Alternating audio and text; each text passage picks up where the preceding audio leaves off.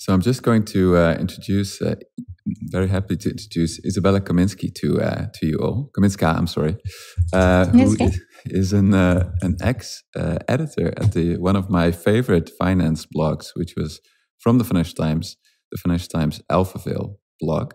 And she also happens to know a lot about money, central banks, and financial journalism in general. And now I saw she was starting this new initiative, The Blind Spot. I just posted a link in the chat as well, which is about independent journalism. And so I really wanted to talk to her about this and about the media landscape. And then I think we definitely should also talk a little bit about what's going on, what the biggest news story there is at the moment, I think.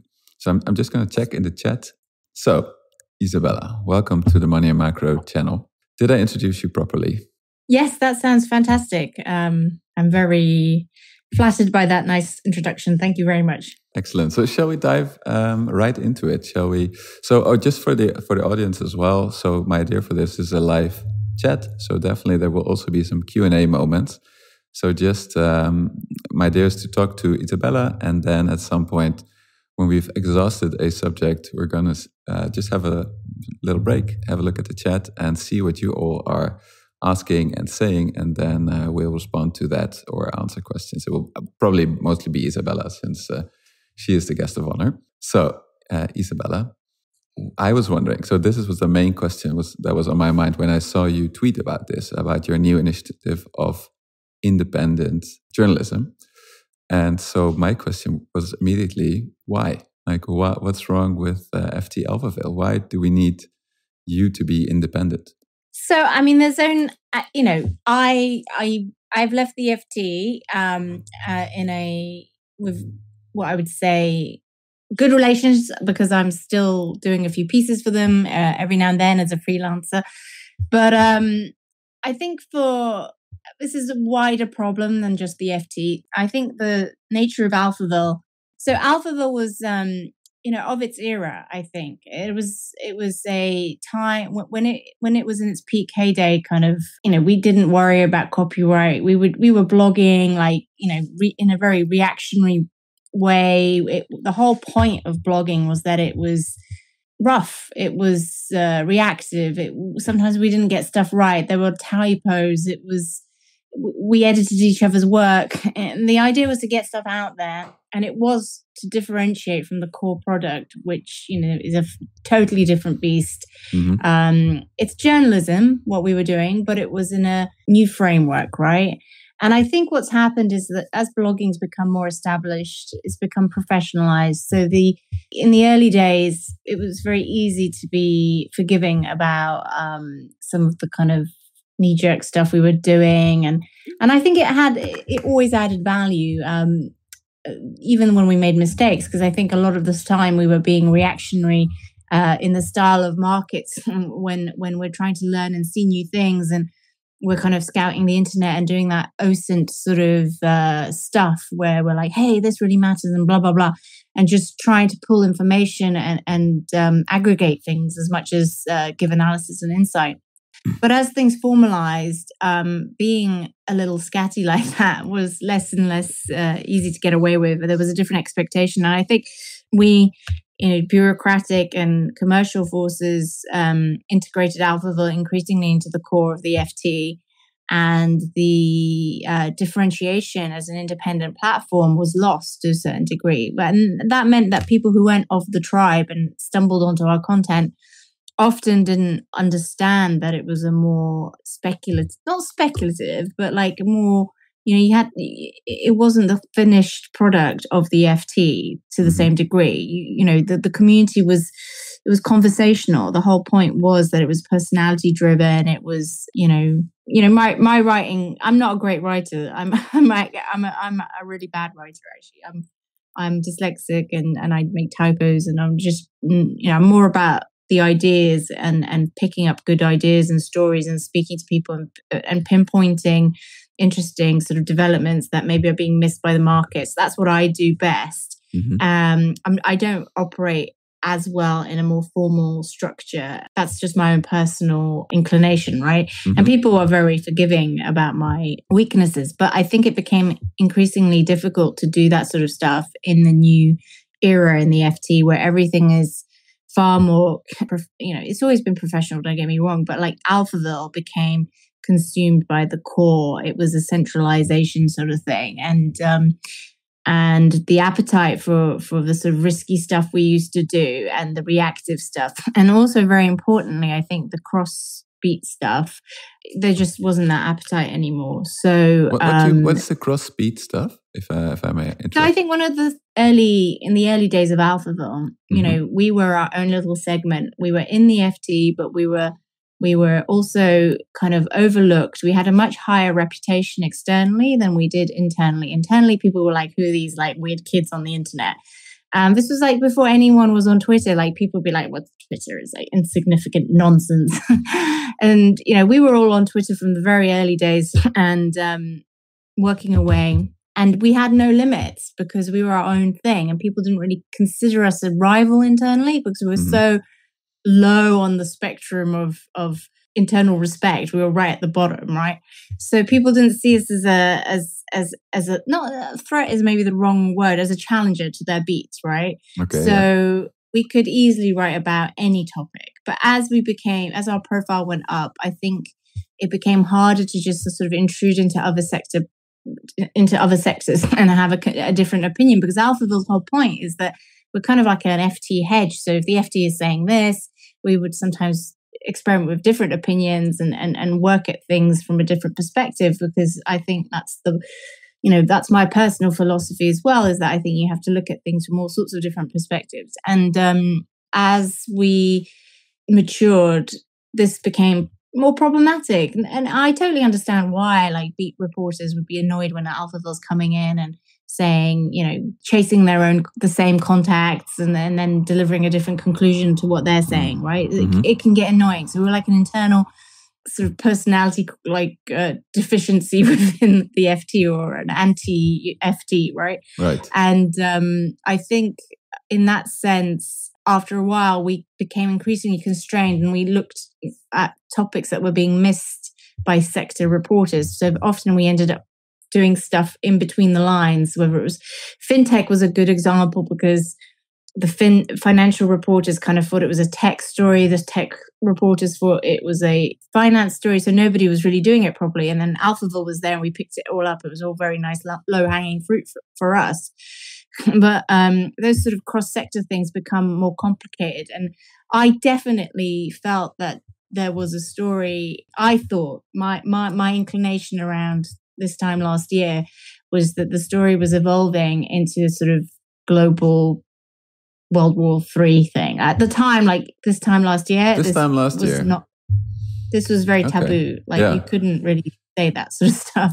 So what's happening? What's happening today, basically, is what you mean. Yeah, then. And I felt, so this is when I originally kind of realized that I don't think the sort of reporting I want to do is going to be easy to do in the structure of a very formal organization. So I think the polymath journalist is sort of about to really be, incredibly valued in the current environment, because you need someone who knows about finance, I'm not a military tactical person at all, but I am interested in it and I follow it enough to have some insight, and I want to learn with my readers. And it's like with epidemiology, like when markets no one really knew about epidemiology, but markets now do. We had to learn as the story evolved. Mm-hmm. So I was kind of positioning myself for this new era that I think is coming. And I realized that I wasn't going to be able to compete with it would be very difficult and controversial and very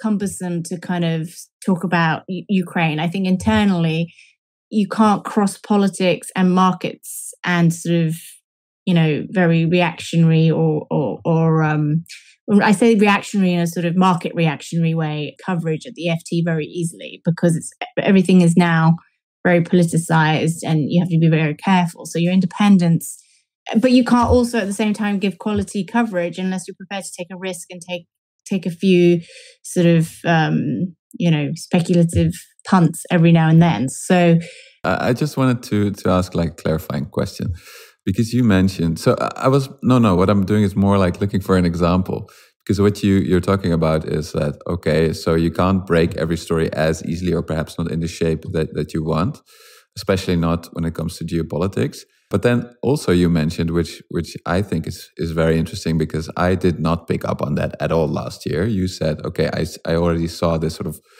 World War III narrative last year. So my question really is like, what were the signals last year that you picked up? And then maybe as a follow-up, what couldn't you write about it? Like, what did they say? Well, I think, one of the early things that I was interested in was the lab leak theory, for example. And I found that to be the entire media response to that narrative, I found very confusing, because it seemed a credible theory for me from very early on. And I thought there was enough evidence and public domain evidence to, at a minimum, to warrant an investigation to see if there's anything in it. And there seemed to be a terrible taboo and stigma with raising this. And unless you're in a position of authority or within a remit where you can raise these sort of topics in editorial, environments, and most people aren't in that position because they seem, I was the editor of Alphaville, but even for me, saying, I think we should do this story, it seems like you're putting it yourself out there, because the risk is someone deems you a conspiracy theorist, and you end up kind of compromising yourself internally and your own reputation. So I felt kind of frustrated. So I started making my own inquiries just because I found the story interesting. And around February last year, I think, I became quite convinced that there was a story there at a minimum that we had to cover. Long story short, there was a bit of resistance in following it up. And then eventually by sort of May, it became clear that this was a legitimate avenue of inquiry.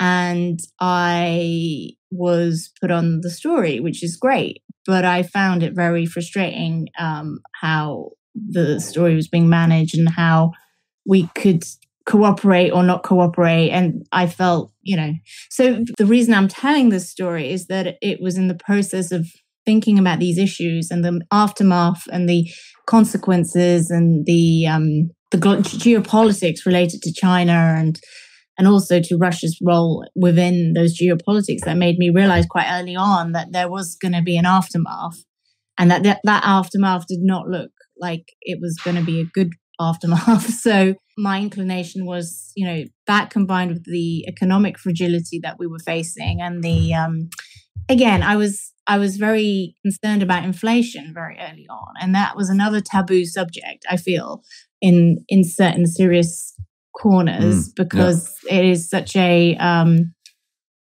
it is such a sort of Bitcoiner narrative or whatever. But when the facts change, you have to change your mind.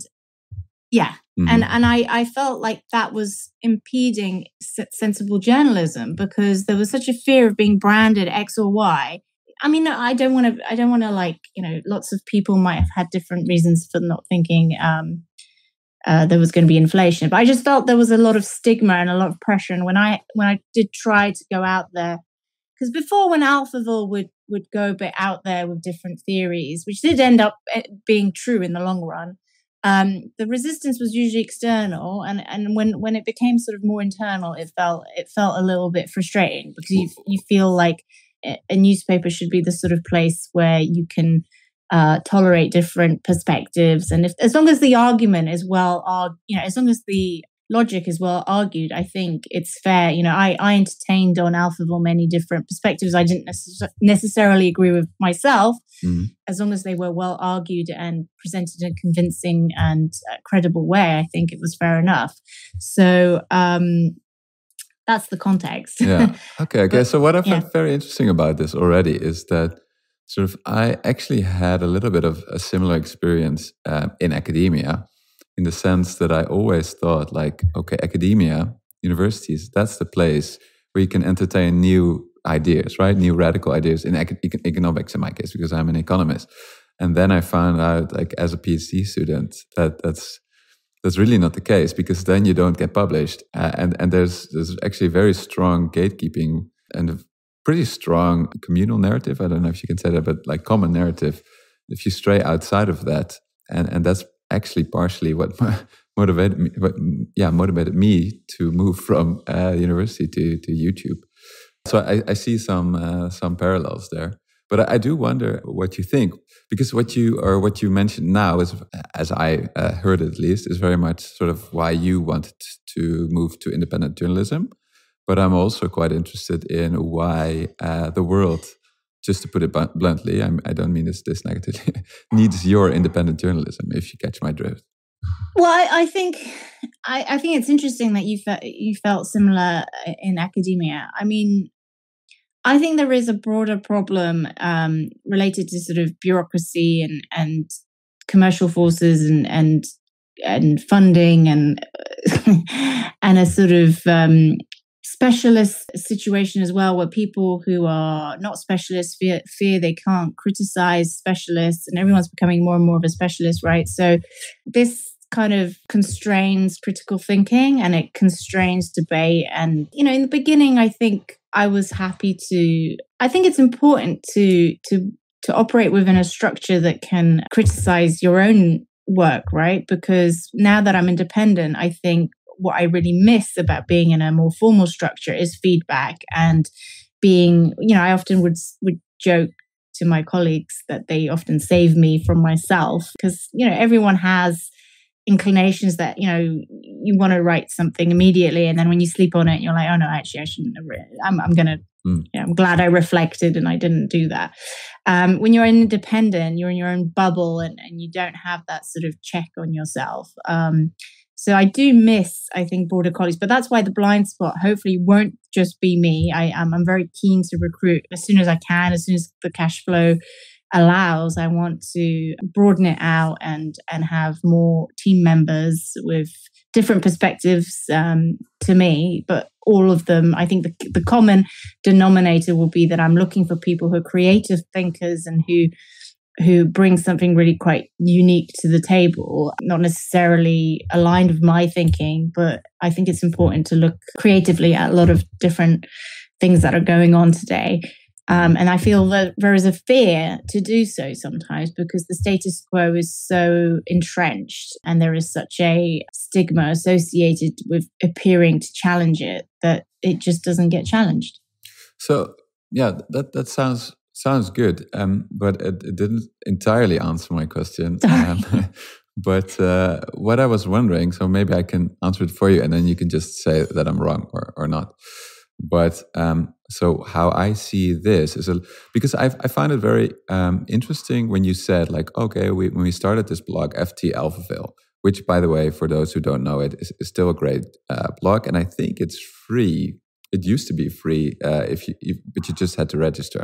Is that still the case, by the way? It was when I left. Okay. I'm not sure about what's happened since. I think so. Yeah. But because I read it, I started reading it, I think around 2010 or something like that. And I do remember that, like when you were talking about it, I was like, it is true that I became less interested in it, or at least that I found myself less able to differentiate it from the Financial Times, because I also love just reading the Financial Times, and that sort of more memorable stories were published in those early days. So that did resonate with me. So and then I think it makes total sense that you sound like a little bit, and again, tell me if it's not true, but you sound like a little bit like a contrarian. In the sense that you seem to be excited by sort of controversial stories and breaking them. So that sounds like an excellent move in that sense. But I was also thinking about why I am excited that you're going to do this, because what I think you might bring is still that journalistic rigor because there is also a very big part of independent media. There is a lot of independent media, I think. And for example, one reason for me to get into YouTube is also the other side. And that is like, oh my God, the stories on YouTube are wild. It's absolutely crazy. I mean, you mentioned you shouldn't be branded a conspiracy theorist too easily. And I totally agree. But then again, there is a sea of conspiracy theories out there. And so maybe what you can bring, or what I'm hoping to get from the blind spot is as well, is like, the controversial stories, but with the journalistic rigor. 100%. I totally agree. And that's why I'm very keen to stress that my vision for the blind spot is also about credit and value-centered journalism. And it's about what is being value-centered journalism? Sorry. Yes, it's just a concept I've created. But the idea is that in independent journalism, you have to be value-led, and you have to live transparently by those values. I think there are two parts of value-driven journalism. The legacy is obviously the different newspapers and media offerings, which are value-centered as far as the customers are concerned. But the reality is that the masthead values are often not shared by the employees, because the nature of journalism is so competitive that the recruitment side of it, you're not necessarily hiring individuals who are aligned with the values of the paper. You're hiring people who want to get a job in journalism, and they might mask their true political values, or they might mask their, they won't necessarily be adherents of the masthead. So you will get, a lot of people getting jobs at the Wall Street Journal who maybe don't really want to be capitalists or whatever. I don't know, or at the Guardian, who was, different way inclined. So there's a mismatch between the writers and the masthead values. And that never used to be a problem in the old days, because there was a very strong hierarchy, and I think there was a norm that ensured that the values of the paper had to be fundamentally aligned with no matter what. But I think in recent years, that has changed due to the power of networks and the power of community organization within journalistic and other corporate structures, where people are aligning according to their real values and trying to kind of change the values of the paper from the inside. And that is one of the phenomena that I think is bad for readers, because readers are still buying the FT or the Wall Street Journal for what they perceive the open, transparent values to be. Mm-hmm. They're not necessarily buying it to be campaigned, in a different way, or for a different agenda to be thrown at them, right? Do you mean then that the political narratives or political camps are sort of taking over these media outlets? Like how, I don't know, perhaps a left-wing group might take over the Guardian, and a right-wing group, might take over, I don't know, like Fox News or so. Well, even if I don't know if they had to take it over, but is that what you mean? Yeah. So basically, I think there is the new generation of younger reporters, I don't think are happy to settle for the values of the organization they join. They want to change them. They're like women who want to change men when they marry them. That's what I say. They marry them for X, and they're like, no, well, don't worry, I'll work on him. And by the time I'm finished with him, he'll be exactly how I intend him to be. So I feel that's kind of what's going on. And to that degree, I don't think that's very transparent with readers. And I think you have to be honest with who you are and what you are. Now, so, within a liberal newspaper, that's fine. If I think the FT, historically is a pro-business, pro-finance paper that is going to entertain all sorts of different perspectives, because markets don't discriminate, and you need to see the big picture. You need to understand all perspectives to get the clearing price of any product, right? Or any share price or any asset. So that's why when people kind of freeze out different opinions, I don't think that's good for markets. So in the blind spot, I want to be very transparent about my own biases, so people know. I don't think bias is a problem. I think actually it's impossible in the modern media system to not have a bias. You just have to be transparent about your bias, and also transparent about how you want to correct for your bias, maybe. So what are your biases then, Izabelle?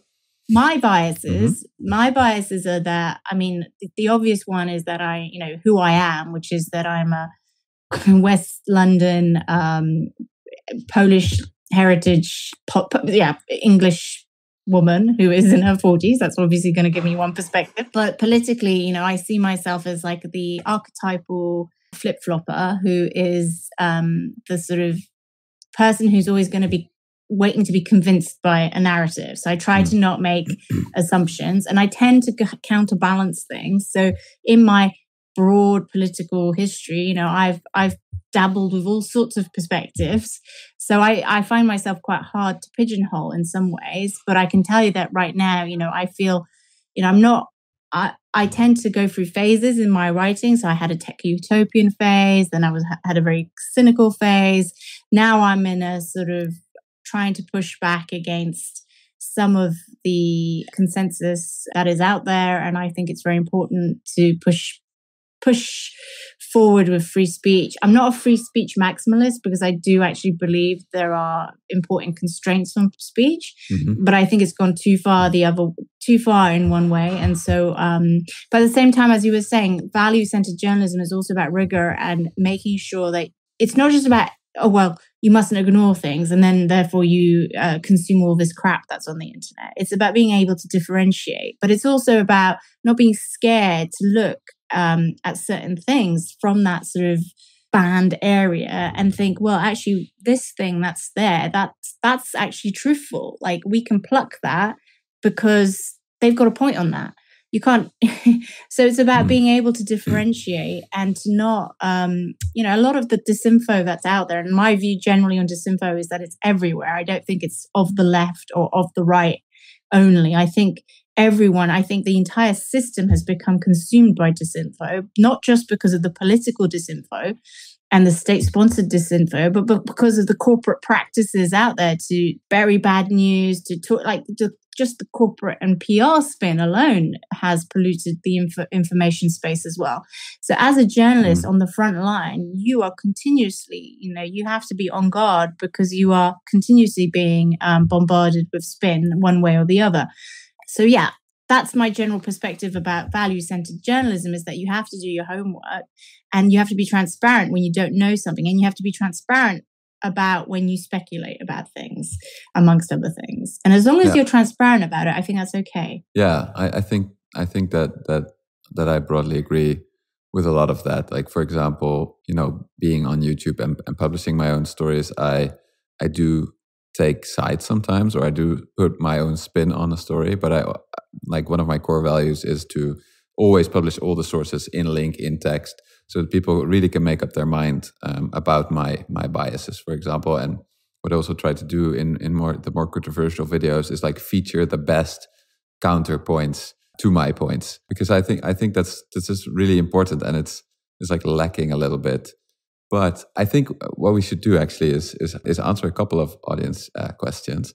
But before doing that, I had this very burning question that I wanted to ask you, because you are a bit of an insider in the journalism industry, and mainly, I guess, the economic outlets. But because you were basically implying that sort of certain political camps or certain agendas are taking over certain media or corporate media outlets.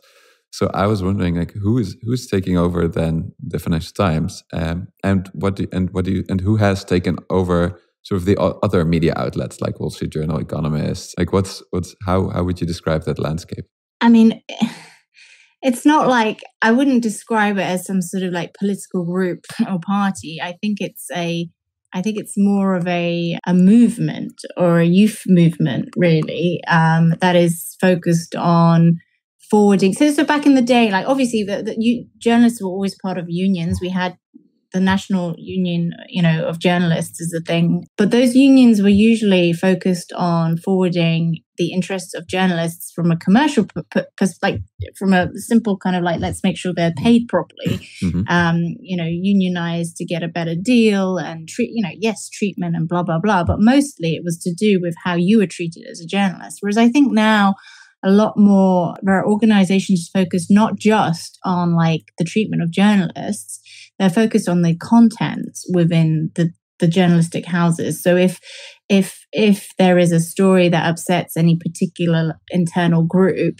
they will lobby for that story to be deprioritized, or they will lobby to have some input on that particular subject area, right? Because they feel that, we shouldn't be platforming X, Y, or Z, or, so I think there is a bit of a schism inside, many journalistic outfits regarding these platforming issues, and the old school mentality really is that platforming doesn't mean endorsement. It means challenging someone. It means understanding who they are. It's about telling the story and often pushing back against what they're saying if they're saying nonsense, right?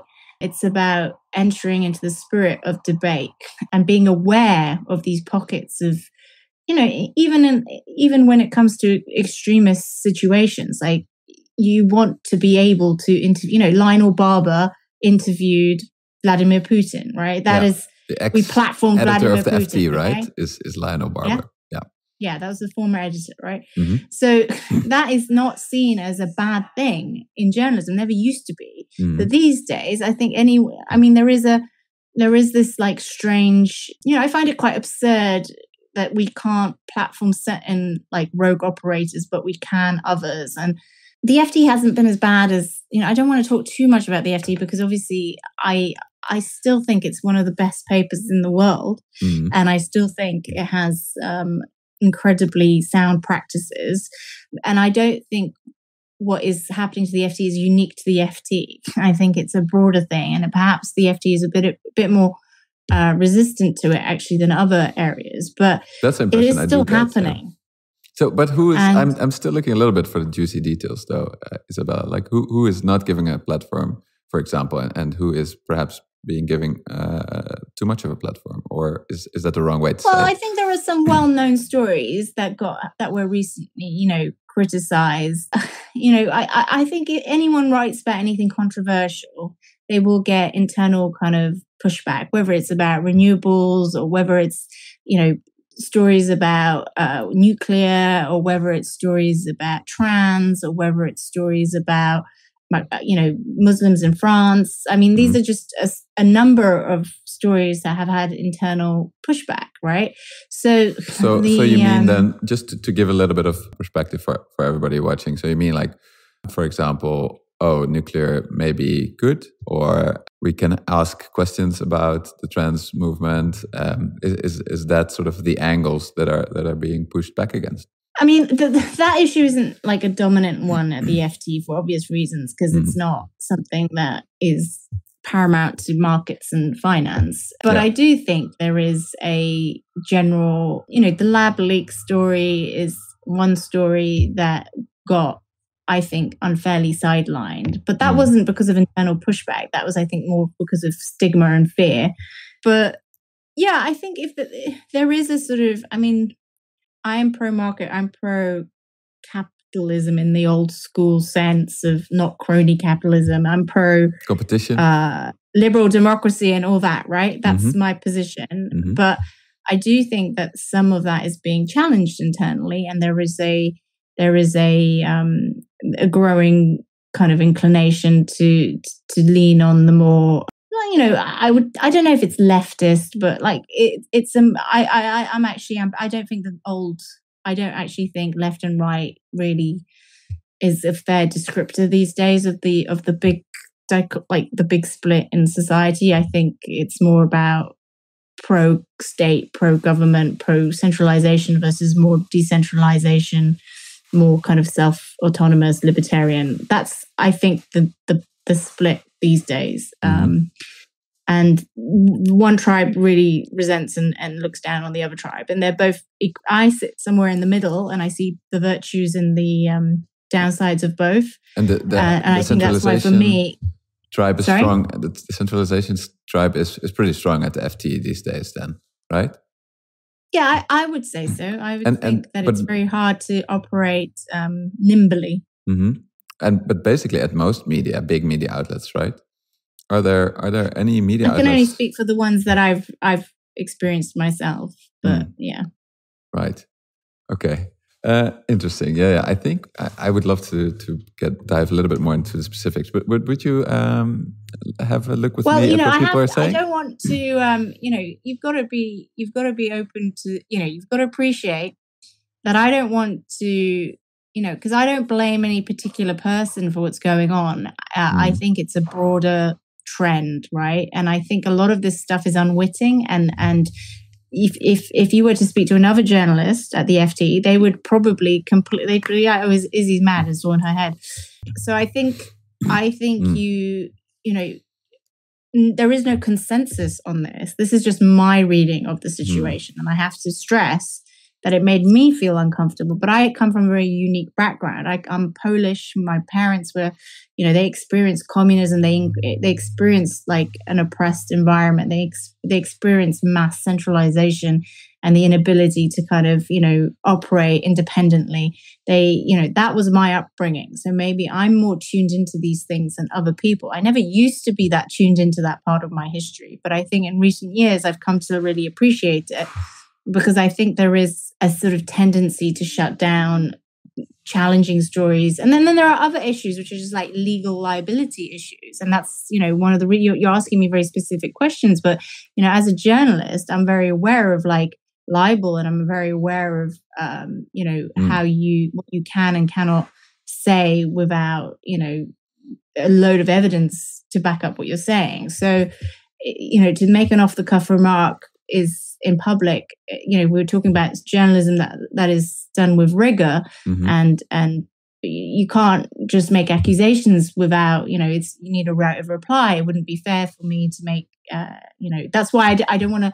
You're asking very pointed questions, but I don't think it's fair for me to comment outside the other perspective being in the room as well. So that's why I'm shying away from those questions. Fair enough. Yeah, fair enough. I mean, that's perhaps a little bit because I am on YouTube. I don't have that many people checking my work like in the similar spirit that you mentioned earlier. That might be helpful from time to time. What I will say is that what I've personally noticed, and I think this is public domain, so it's not an issue, is that when you read the comments in the FT, I think there's a definite divide between those who sort of see it's still doing its job and they're very happy that it's become more of a campaigning newspaper and it's focused on, the new agenda is its motto, and, that, post-capitalism, not post-capitalism, moral money and compassionate capitalism and all this other stuff, right?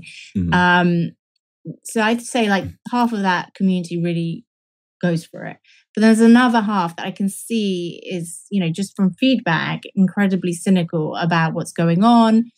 And and laments for the days when Alphaville was a little bit more risque. And I think I want to service those readers because I can see that they are being left out. And I think there's also this is my impression and I could be wrong, but I feel that they feel like they're being patronized a little bit by their newspaper. Yeah. And I don't think that is a good sort of relationship to have with your readers. And, whether there is a perspective or not that like a lot of the readers are old dinosaurs that are outdated and should be, city people, the old city stereotype. And, but at the end of the day, that they're the people that pay your salary. So it's like telling them they're awful, horrible people all the time is not constructive, I don't think. Yeah. No, well, to maybe I can give a small example myself as well, and then I will definitely move to the comments. I know I promised it multiple times already, but I see it with the inflation story as well, where I am actually going in a little bit sort of on the they would say, I think, dovish side, because I am in a different world. I'm in YouTube space where the sort of hyperinflation is coming narrative is extremely strong. But what I also see is that at the more established outlets, they don't want to address serious concerns about inflation, for example, right? Like that, for example, house prices are not in the inflation index. People comment that quite often, that it's ridiculous. Well, I do push back then often in the sense that I say, well, but a house is a consumption asset and it's an investment asset. So there are reasons for this. and it's not necessarily a big conspiracy, but I do try to at least shed light on the subject and to take it seriously, because for many people, it doesn't matter because their house prices are going up. They can no longer live in the city. So who cares? It's an investment asset. And so I do see that many of the more sort of established corporate outlets, then just totally go the other way. So I think there's then often the middle ground is lacking a little bit. Yeah. I don't know if this fits in. I would agree. Excellent. Well, and I think that's what I always aspired to do on Alphaville, is just to be able.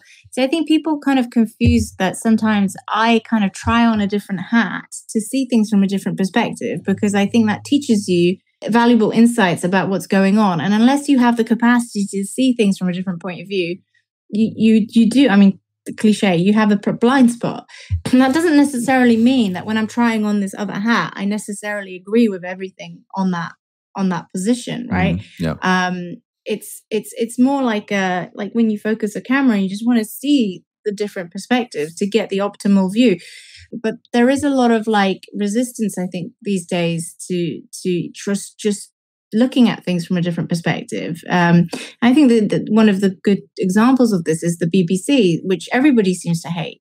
Like whether you're on the left, whether you're on the right, everybody seems to hate the BBC. And I too am critical of one thing about the BBC. I do think over COVID they really leaned into the kind of terror side of things, but so did all the other media, and it was a very packed journalism thing. But that said, my general take on the BBC is the fact that everyone hates them probably means they're doing the right thing, because obviously that means they are looking at things from different perspectives. And if everyone thinks that they're being discriminated against in favor of the other side, probably that's just them being very sensitive. So I tend to defend the BBC on that front. All right. Hey, shall we have a look at the chat and see what people are asking, or if they haven't done so, maybe you want to ask some questions to Izabelle. Can you see the chat? Yeah, someone's asked if someone would give me a bag of money and I didn't need to worry about income for the years to come, what topic would you spend your time on? Well, I think it's hard to predict, obviously, what topic. I'm always fascinated in the financial plumbing and in payments and central banking, but also the big sweeping kind of market mechanism developments in the world. One of my hunches is that the corporation construct itself is going to be, not because of Web3 or anything like that. I just think that we're going to really rethink how a lot of the corporate value, is generated, and this might deconstruct some elements of the corporation. So those are areas I'm interested in, but also I personally don't think that this skirmish in Ukraine is just a fleeting thing. I think there's a bigger geopolitical pivot point happening. I think that we are on the verge of it's the Thucydides trap coming to life. And I suspect there's going to be a period of probably at least 3 to 4 years of quite radical readjustment in global economics, supply chains, and power relationships. It's going to make for an incredibly rich source of news and analysis. I think it's going to be an absolutely insane thing to cover, and it's going to be as broad as covering commodities to becoming an expert in certain sort of military tactics. I think that there will be, I want to focus on the sort of very niche blind spots that the market in general hasn't necessarily picked up on. I think so much information out there, and no one can really process it all. And the job that I want to do on the blind spot is basically zoom in on those areas of expertise, really unpack those little specialist areas as they come into the fore when they become relevant, whether that's learning about, ballistic missiles, or whether it's about learning about epidemiology or chemicals, warfare, or something more vanilla infrastructure and commodities, some sort of weird commodity markets. I think that's what the blind spot wants to do. Like we want to navigate through this chaos and present spotlights for when things become relevant, and they're not in the mainstream press. They're being overlooked because the mainstream press is being incredibly shouty about whatever the top line narrative is. Whereas I want to kind of focus on what's being buried in the other, what's being buried in the news whilst everyone's looking here. This is what's going on here. That's what I wanted. There's also this question that caught my eye, which is about how do you balance between contrarianism and conspiracy, by Noah Gores, and he's mentioning the example of Richard Werner, who's a professor.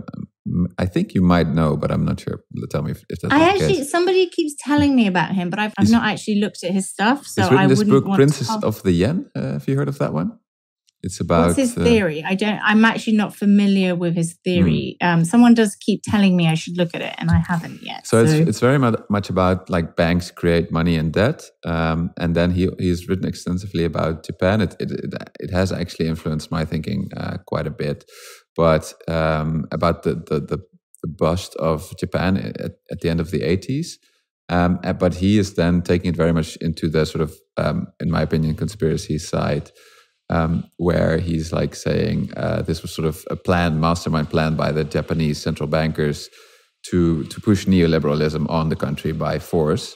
But also, like as Noah in the chat is mentioning, he now apparently has a rather extreme take on vaccines. And I remember as well, like checking out his Twitter feed, a lot of chemtrail related messages. But okay, I guess the point of the question is more like, do you see that sort of conflict between contrarianism and conspiracy, and how do you deal with it? Well, I'm really like, so I'm really cynical about. Look, first of all, I just think these days it's impossible to do good investigative journalism because everything is a conspiracy theory. Like Wirecard is the best example of that. Like, frankly. That was a criminal conspiracy, right? Mm-hmm. Yeah. And it wasn't a theory. It was just a conspiracy. Now, Dan McCrum and Paul Murphy, who covered that story, they were accused of the most preposterous things. They were all making it up and blah, blah, blah. Yeah. So I find this like entire attitude of like, well, no, this is a conspiracy theory. It obstructs real journalism. And the real journalism takes something like chemtrails, right? And like, okay, so somebody tells you this chemtrail. Okay, right. I don't know anything about this topic, right? But the journalistic process is, okay, someone tells you a tip. If it's interesting, if there's anything that suggests there's any supporting evidence, well, then you look into it. And then you, like Erin Brockovich, you build a case, right? If there's some sort of pollution or whatever, blah, blah, blah, you build a case, right? And yes, you do tend to have a selective bias when you start doing that process. And that's why in good journalistic practice, you go down the rabbit hole a little bit and then you pull back and then you go and speak to some people who might give you a different perspective. And you try to balance things out. But when the evidence starts to demonstrate that actually there is something to this, you don't constrain it because of fear that you might unfold a conspiracy. Conspiracies are real. Like there are conspiracies out there. Like this idea that there are no conspiracies is silly, right? So what I think has happened maybe is that conspiracy theory itself, in the case of Wirecard, was used as a way. I mean, it became a weapon in discrediting the journalist, right? So when a journalist is like pursuing a story and they're increasingly getting somewhere with it, so often you're then like pushed back, well, this is a conspiracy theory. You don't know what you're talking about, blah, blah, blah. And sometimes that is true. And sometimes you are, taking, 2 and 2 and making 17, right? But other times, and no, oh my God, just in case 17 just came into my head. It's nothing to do with any, just real. 17? I don't get the reference, to be honest. 2 and 2, because we're talking about conspiracy theories, and 17 is the Q. So that was accident. Okay. I didn't do it on purpose. Oh man, I didn't know about that. Okay. In case anyone but because I did a film about QAnon, and so I know that, but that was an accident. But does 17 then mean that you're part of the Q side or the other side, or is it not like that at all? It's just a reference. It's just Q is the 17th letter in the alphabet, so it's just a way of recognizing. Okay. You know, it's like so. This is the bad side of conspiracy theories. So the problem with the QAnon is that they're not trained journalists, so they go out and they start looking. Like they look at the internet and they scour everything and they go, well, this happened at this time, and because that person was in the same room as XYZ, that means they must be connected, and therefore we've got a link, and they are definitely in cahoots, right? That's how QAnon thinks, right? And the reality is that sometimes people will be in the same room and blah blah blah, and there's a picture of X with X, and that means blah blah blah, and you can investigate it, and then you can. But then you use your judgment and you go, well, there are lots of circumstances where someone might be in the same room, but they have absolutely nothing to do with that person, right? You know, and you can't just draw a conclusion because two people are in the same picture, right? So a journalist will, I would say someone with good, you know, who follows best practice wouldn't jump to the conclusion that is definitely, you know, you have to maintain the idea that innocent until proven guilty. Like you've got to like make your case. You've got to get more than circumstantial evidence. You've got to treat it like a court case, right? Whereas the QAnons don't do that. They just take X and Y and they just presume, you know, that means cabal, whatever. And that, I think, is the difference. And they also don't have access. So they don't like have the journalists take information, but they also then make calls and they speak to the people and they give, like if someone's been accused of X or Y, you know, we call them up and we hear their side of the story before we start spreading malicious gossip about them. That's how it's supposed to act. That's how it's supposed to operate, right? And I think that's the difference between conspiracy theory and journalism, is that journalism is verified. It's, you know, it can be speculative and you will have narratives and angles and biases, but by and large, you can't like make a ridiculous like accusation without a hell of a lot of evidence behind what you're suggesting. Yeah, but so I don't know this Werner guy, but if there is evidence for if there is enough evidence, there's, you know, that no smoke without fire, then at a minimum, this was my point with lab leak. I felt there was enough evidence to merit an investigation, right? Yeah, I looked into it as well. They definitely had a good case. You don't know. And that's what, and I felt that in that case, conspiracy theory had been weaponized to suppress the investigation. And I think we have to be conscious of the fact that we shouldn't just knee jerk like, oh, well, X says this, so therefore it's a conspiracy theory. Because conspiracy theory then becomes an obstacle to good journalism. Yeah. And it becomes stigmatized to do any proper inquiries. One thing I do wonder. And often, like, you know, it's the whole, you know, sometimes people, you know what they say a little knowledge is dangerous. And I've seen that happen so many times with like central banking and Bitcoin and crypto. And these people like jump to wild conclusions, and it's because they don't know the mechanics. And so they make assumptions that, you know, look, a classic one is like, you know, QE is money printing. Yeah. And I'd be like, no, it's an asset store, it's sterilized, it's not the same thing. And it's because of the economy. You know. And then now, like so many years later, I look at that and I go, well, you know, I used to be really annoyed with them saying it's money printing because I'd be like, no, mechanically, it's blah, blah, blah. Yeah. But they kind of had a point. And maybe it's a bit basic and maybe they don't know why they've arrived at the right answer. But we were a bit snobbish in terms of just, you know, sometimes the basic intuitive gut feeling should also not be dismissed. So I've become a little bit more open-minded and pragmatic. And I think sometimes there are so many bad incentives out there for people to push bullshit at you that frankly, you know, being a bit inclined to think that people are using X or Y as a cover, it doesn't strike me. I mean, there's enough historical record of like crazy cover-ups and corporate malpractice to resonate. I don't see what's wrong with doing the investigation, and we don't even get to the investigation point in this day and age. That's my point. If you do the investigation and then you conclude, well, there's nothing here, that's fine. So one thing that I will say on this, because Yeah, sadly, you have another appointment, I think, in like 2 minutes. So I feel obliged. Sorry. I feel sad to point it out, but I also feel obliged to do this for you. One thing that I do want to say on it is that I wonder how your perspective will change on this, and maybe we can talk about it later at some point in half a year or something, because it does come across a little bit as though, I mean, you have been in an environment for so long where they've been pushing you hard back against this, using this, weaponizing conspiracies, right? But now you're, I think, and correct me if I'm wrong, but I think you're entering an arena of the independent journalists where you're going to compete with all the conspiracy people. Basically, maybe I shouldn't say it like that, but what I find difficult, at least when trying to at least do more background research, is that sort of when I do one properly researched story, the conspiracy channels have 10 stories out. Do you see what I mean? So I wonder. Oh yeah, because doing all that stuff that I was talking about, all the verification and actually reporting things out, takes time and energy, and that's what the money.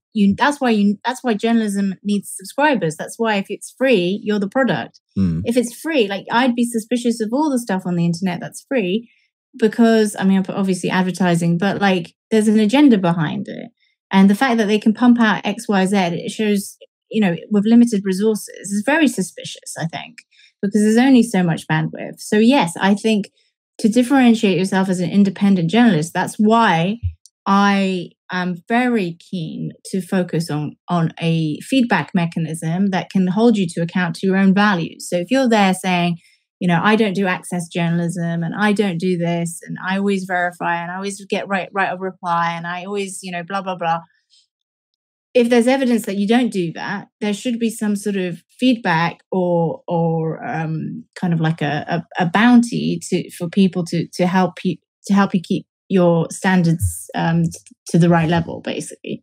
Yeah. And that's what I hope to create with the Blind Spot. Is I want to create a very clear and transparent value and code of practice, and then sort of, essentially give readers an incentive to if they can point out where I'm failing my own code of conduct, like to flag it and to make sure that there is a sort of mechanism that can keep me in check, because I think that is really important.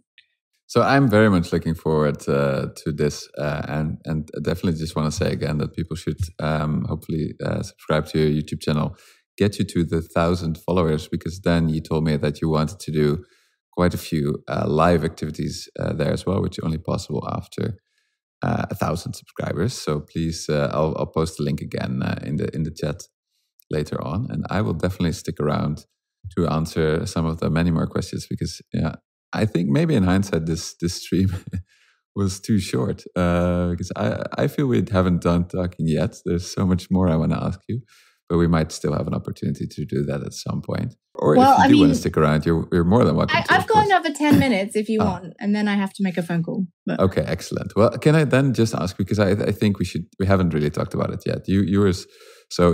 I just want to clarify, because I saw some people in the chat, you were referring to the theory of some very difficult Greek name that I now forgot, about the demise of Athens.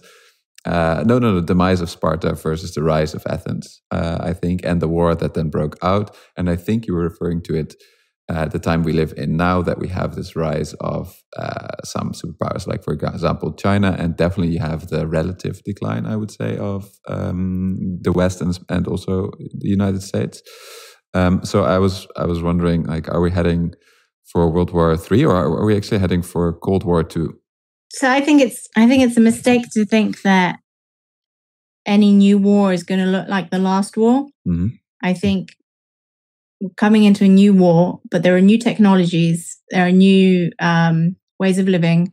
And so to suggest it's going to be like the Cold War or the Second World War or the First World War or the Battle of Marathon or whatever is the wrong way to look at it. I think World War III, whatever it is, will be its own thing. And it's going to be increasingly focused on hybrid warfare. And I think it's going to have flashpoints every now and then.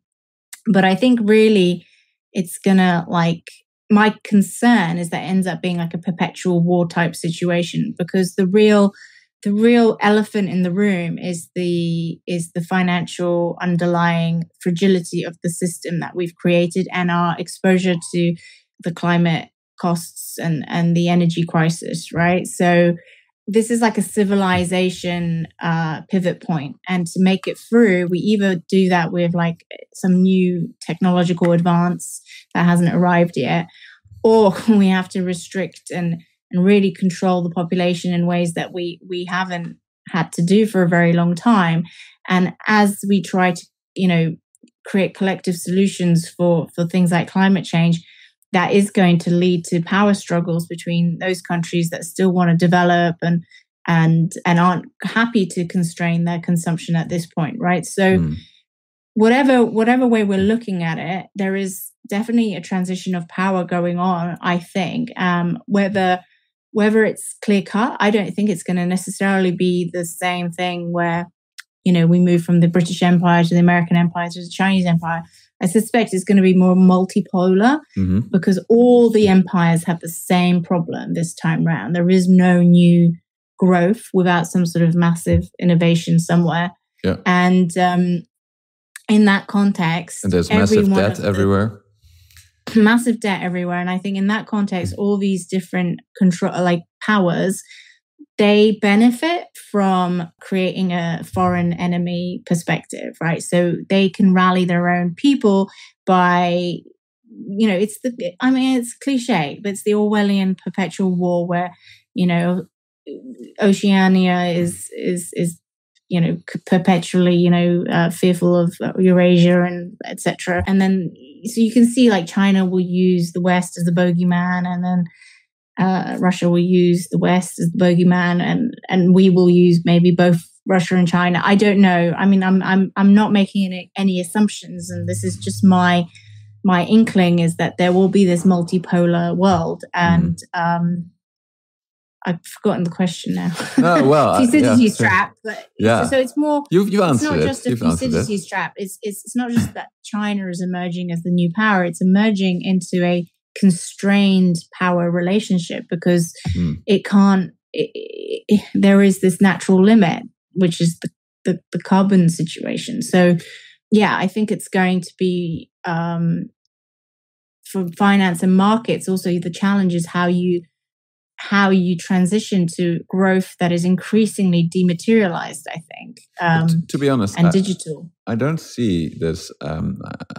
How is carbon really the limit, I wonder? Because how I see it more is that especially private debt is the limit. And like, how is carbon the limit? Because can't economies just grow on? And then, sure, I know that, or likely global warming will kick in and do horrible things.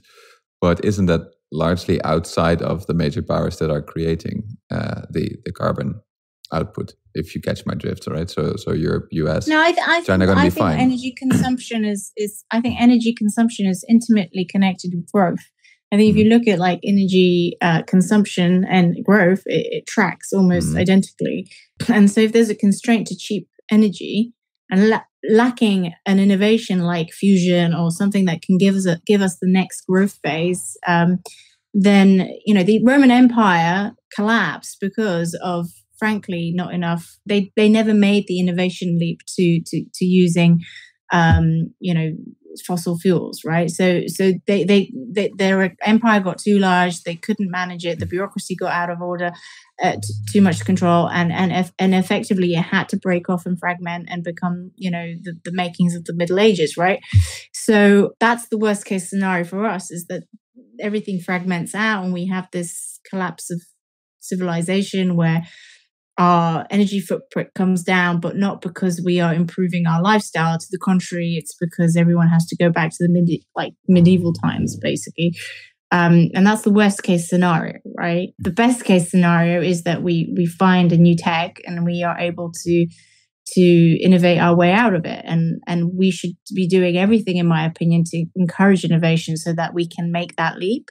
But as it stands, where we are now is in this weird middle ground where there is in my opinion, and I know people will challenge me on this, but there's a false narrative, I think, out there that the technology is here to take us into net zero. I don't agree that the technology is here. I think it's not. And because the technology is here, if the alternative is that we can't continue to mine cheap fossil fuels, then that means the growth situation. The only way you can correct for it is with basically growth being suspended on a global level. That's my take. That's interesting. So I have to say that I don't think about it like that, but I have to add to that energy is my blind spot still a little bit. So it's not my specialty. And I do think that my bias is to make everything about money and about monetary factors. But money is energy. I mean, the two are intimately connected. Like everything is ultimately an input of energy. So everything, all economic activity ultimately derives from some sort of source point of energy, whether it's human energy, but human energy is powered by agriculture. Like in the Ukraine crisis right now, a much overlooked aspect of it is the nat gas situation, right? And what's the nat gas situation? Well, there's a shortage of nat gas, and that is entirely our own doing, which has empowered Putin. Gas on the net, you mean? Huh?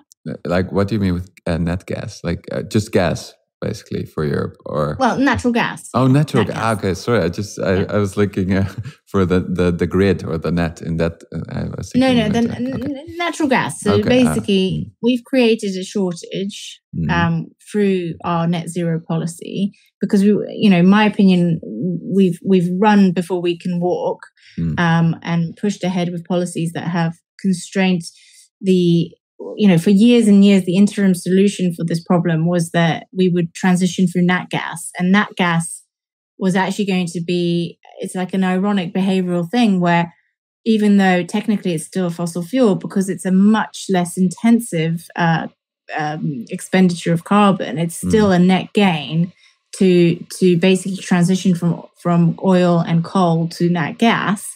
And you're going to get greater savings from doing that than going like cold turkey to net zero, because when you go net zero, you have to spend a lot more fuel, actual carbon fuel, to create all those like renewable resources in the first place. And secondly, the people who can't afford those resources will end up using much dirtier and cheaper fuels like wood and coal. And that's exactly what's happened in Germany, which is that, the fact that Germany has now closed its nuclear production and has made itself entirely dependent on Russian gas, ironically, is incredibly, that was, and it wasn't even a blind spot. It was so well flagged. So that to me is like handing over control to Putin. I mean, it was that emboldened Putin to invade Ukraine. If I can make it concretely, is that sort of what you're saying? Well, yeah, because we're in a situation where he calls the shots because we can't sanction him properly because then we don't get any energy or food, and it translates into food because nat gas is a key component in the production of food and fertilizer. So without nat gas, we've already got, because of the cost of nat. This was very well flagged in November, which is why when I went on some news channel in November, I was saying that February would be the moment that everything would come to the fore, because it was clear that would be the time that our gas stocks would be entirely depleted. And at that point, that would be peak Putin power, because he has us over a barrel because he can dictate whatever he wants. But also in the interim, gas prices have been so high that farmers haven't bought the fertilizer they need, because they were hoping prices would go down, but they haven't come down. So this now looks like that this will lead to like a 5 to 10% yield destruction in farming in Europe this year. They're planting late already and likely to plant even later because of the lack of fertilizer. That makes Ukraine a kingmaker asset, because Ukraine is one of the biggest grain producers in the world. And if you think that, in terms of gas, the balance point is Qatar and the LNG producers who are now balancing the imbalances. Ukraine provides the balancing grain assets. So it's like having the SPR of grain if you control Ukraine. And, you dictate if Egypt gets food or not, because through the Black Sea, so much of the grain from Ukraine goes to the Middle East. So Putin knows this, and I don't think the implications on food have really been thought through properly. This isn't a conspiracy. This is just practical, pragmatic analysis. Yeah, and this story is not in the news much, right? So this is why we need the blind spot. Yeah. It's one of the stories that I think is like, that's the sort of bigger geopolitical, so easy to go knee jerk, like, oh, remember even the Gulf War, everyone's just, it's easy to like have a very simplistic take on this, but power, money, capital is ultimately I'm an ancient historian. That's what I studied at university. And those are the three things that determine all geopolitics ultimately. And I think it's very, very naive to think that there aren't massive sort of political level, plans being laid to try and like gain access and control over these things. Yeah, I think that makes sense. And you have, to a certain extent, opened my eyes a little bit about this energy issue, in the sense that, so the piece of the puzzle that I didn't see is that what you mentioned about fertilizers for farmers here in Europe. Because I did know that like both Russia and Ukraine are massive wheat producers. And what I found is that, okay, so Egypt, like you mentioned, but also I think Indonesia and Vietnam are massive importers of wheat from Russia and the Ukraine. But I didn't make the connection to Europe, because I'm from the Netherlands myself, which is also a massive agriculture producer. But basically, you are saying that our farmers, if I can say that, now have a fertilizer problem, because that was not on my radar. So okay, so that's super interesting. I will definitely look into that. They have a fertilizer problem. They also have, just generally, they're going to have to compete increasingly with international markets for a lot of their input costs. So just general inputs, amongst which, and then there's other like commodity related things, like helium is also a controlling asset an asset that people want to control at the moment, because that's got shortage issues. And helium is a vital component in semiconductors. And there aren't that many helium. Who has it? So helium can be made. So the connection between helium and nat gas is that nat gas is used in the helium extraction process. Okay. So de facto, even if Ukraine doesn't like it, gas impacts the helium, because it's like fertilizer you need the gas to get the fertilizer. So that's the connection of helium. Damn. Yeah. You're making me worried. Sorry. But the one connection that I did think about, that I think is interesting, like there's now, at least on YouTube, there's this massive sort of conspiracy gut feeling, if you will, about sort of the end of the world and sort of the crashing of most economies.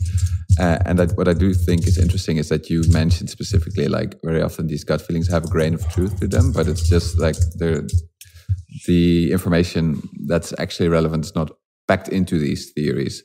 But you are coming across as really strongly arguing or believing in a massive regime shift that's starting just now. And is that a correct summary? Yeah, I think there is a sort of massive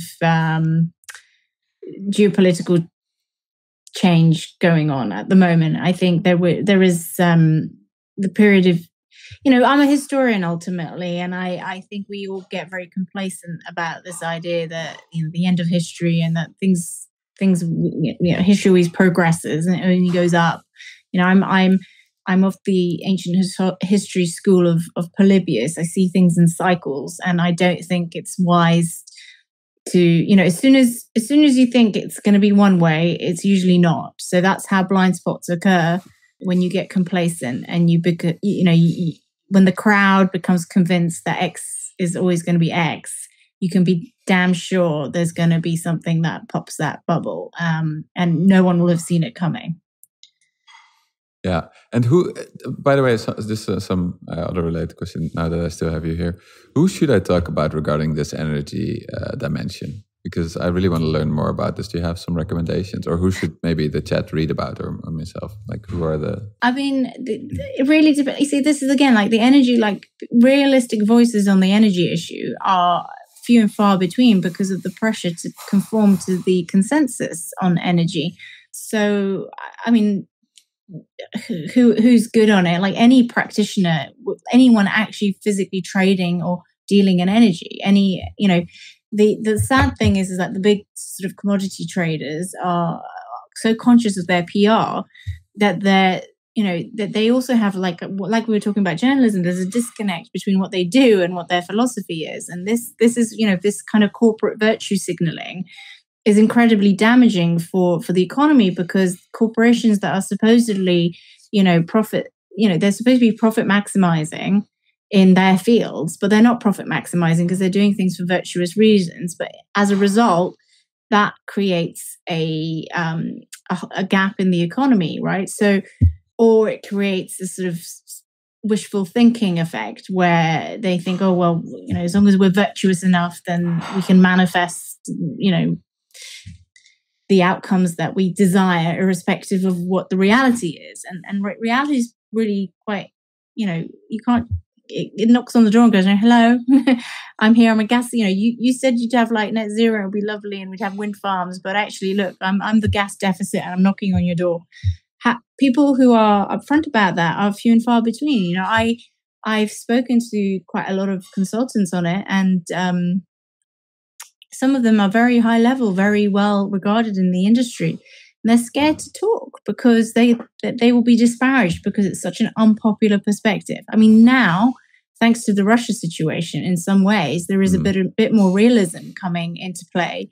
And I've heard suddenly a lot of kind of revisionism from a few people in terms of how they feel about the gas and net zero situation. I do see that happening now, but it's few and far between. I think you've got voices like Michael Schellenberger, who has been saying this for years, but he was dismissed as a weirdo and a conspiracy theorist. Again, not a conspiracy, but he came from the Green movement, and his basic spiel, I thought he was very convincing, frankly, but he was one of the voices that it was challenging to platform on any kind of like serious publication, because he was saying what people didn't want to hear, which is that renewables are not there yet. We can't do the transition because the technology hasn't arrived yet. And people don't want to hear that, so they shut him down. And it's very weird. Whereas I want to hear those voices and I want to platform them so that we can find the solutions to the problems, not just ignore them. Yeah, you're really making me want to platform this person on the Money and Macro channel, Izabelle. Well, Michael Schellenberger is great. I did interview him, but in the end, we didn't run the podcast. So I ended up doing it somewhere else. But he was great. He's got, I think he's got a column in, I think maybe it's Forbes or Fortune, I can't remember. But he's also independent, and he did the Joe Rogan interview not long ago. So. Okay, yeah. Oh, that's a big platform. I'll definitely look up that podcast then. So I also see a lot of people in the chat sort of going on about nuclear, and that also ties into something that I was myself thinking, like, can't we just build a ton of power plants? I know the political will isn't there, but can't we just do that? Like build a massive amount of nuclear power plants? And I know it takes a while, but like theoretically.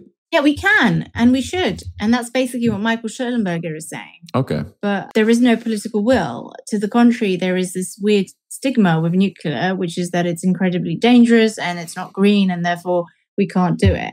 When actually, but there is so much more evolution in the technology of nuclear, and there are micro nuclear plants and really interesting innovations, and yet there is this kind of blanket perspective. Michael Schellenberger says it's because it arises from the kind of green lobby being quite anti-nuke and lefty, and so they see nukes as sort of like war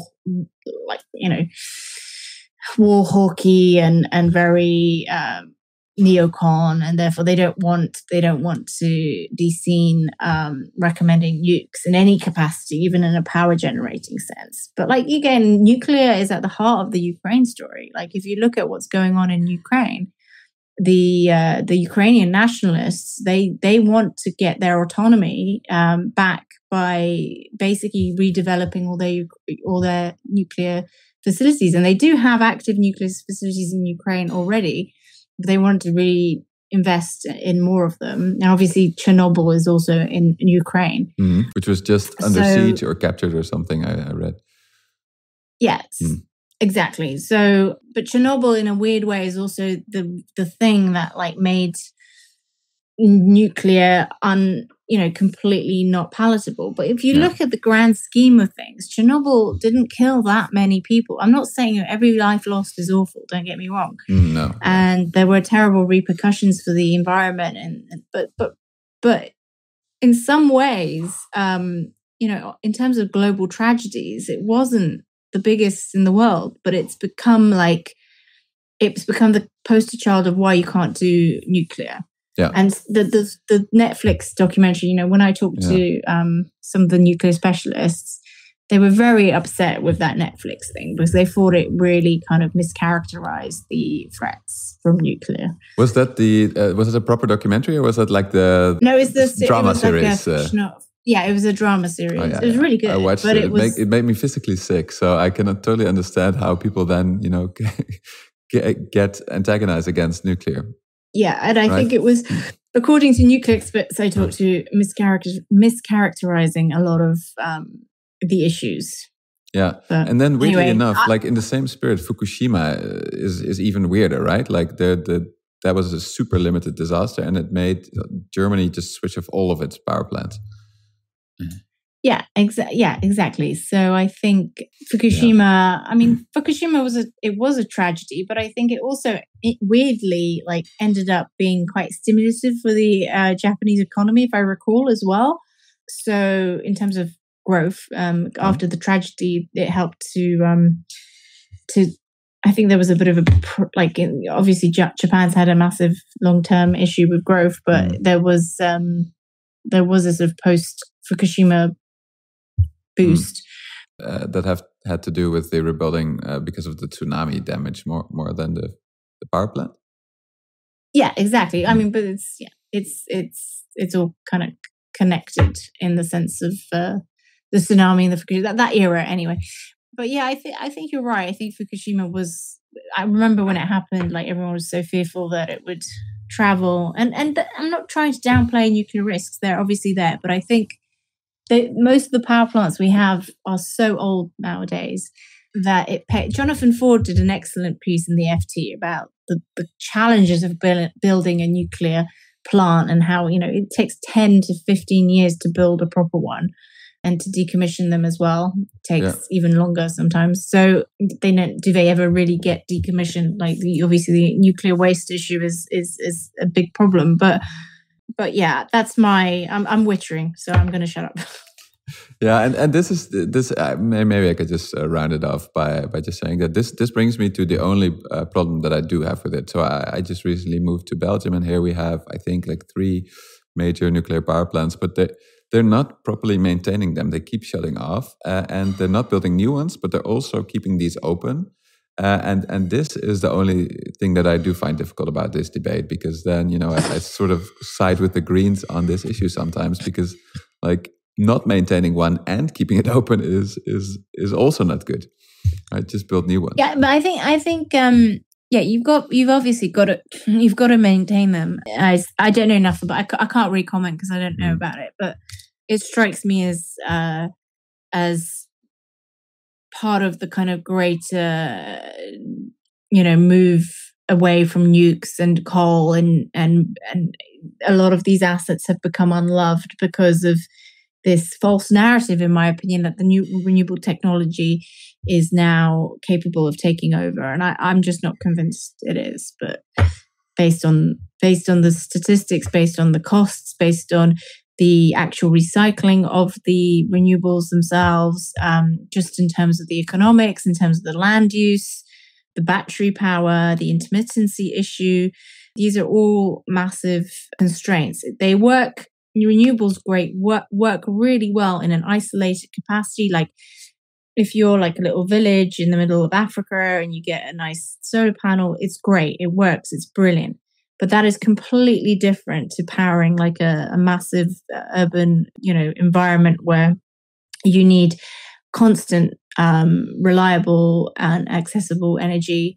And you don't have the space necessarily for the solar panels, so you need to the other issue with renewables is also the cost of transmission, which hasn't been thought through properly either. So, but I'm generalizing massively, and I shouldn't talk about things without researching them. I mean, I have researched it, but I haven't recently looked at it, so I don't want to. Yeah, no, but I think any disinfo. The people who watch this stream are rather intelligent. After all, they subscribe to the Money Macro channel, but so I think they can see through that. I wouldn't worry about that. Thank you so much, Izabelle. No problem. You know, you missed your call, right? No, I'm gonna go. I've delayed it, but I have to do it now. So okay, yeah. All right. Thanks so much for joining me, and please, people, follow Izabelle on Twitter and also the Blind Spot, and have a look at our YouTube channel and help her reach 1,000 subscribers. Because I really think that in independent media we need more critical voices, but not necessarily only conspiracy voices. Brilliant. Thank you very much. Thanks so much. All right. Take care. Bye. Cheers. What have I missed? Did you enjoy this conversation? No, not physically. That was the the theory about Athens and Sparta. But Izabelle also mentioned an expert on the energy field that wasn't necessarily taken seriously. Oh, Noah, do I still send by the video on sanctions? Yeah. So the sanctions, the more I read about it, the more they confirmed that they were rather weak in the sense that they just completely exempted the agricultural and energy sectors, which is very non-surprising in light of this conversation that I just had with Izabelle. But the market reaction was stronger than I maybe would have expected. But, there could also be an overcorrection. Also, just always keep in mind that if you move into prediction of the future in any way, you might get it right, but you still get it wrong, if you know what I mean. Like you might say, okay, this is the most likely event, but like you might say, okay, the coin flip will land head because it's rigged to land on head 80% of the time, and it might still just land on tail, right? Okay, did I miss some other questions? So Antoine, I saw you mentioned that question from Patreon. I didn't ask her about how to get into journalism. I'm sorry, I didn't see the opening for it in the conversation we had. I did ask her. That was another question somebody mentioned on Patreon about the media landscape and how she sees that. I found it especially interesting. That I just wanted to tease out a little bit more, sort of like which people are with which ideology are in which newspaper. But I do understand that she was hesitant to talk about that a little bit, given that it's like your previous employer, right? But I do think there's just always so much there to talk to someone who's actually in that specific field, right? So, are there any other questions? Because otherwise, I will head to dinner. So, reading back, most of it is you all discussing among each other, right? The almost instinctively journalistic cautiousness is very yeah, that's true. So you definitely notice that I have less of that, right? I'm not a trained journalist, so maybe I will get in trouble with that at some point. But let's see. Michael Schellenberger. Yeah, this is the name I will look up. I will look up that podcast. Energy is my blind spot. Maybe I should look more into it. Okay. Thank you all so much for attending this stream. I really enjoyed it. And if there are no further questions, I will head to dinner. I'm working on another Russia economy video, but it's a very difficult story. My lighting was better when there was two of me on screen. That's interesting. I'm actually looking at building a studio. So I might have a little bit of a change of scenery rather soon. So on Monday, someone's coming to help me out with that. Yeah, just to get a little bit more professional lighting and all of that, because here I'm just in my living room. And then you have the problem with light during the day. I think that's why it is. So we started when it was light, and now it's dark outside. And that made my lighting a little bit worse, I think. Anyhow, thank you all for joining.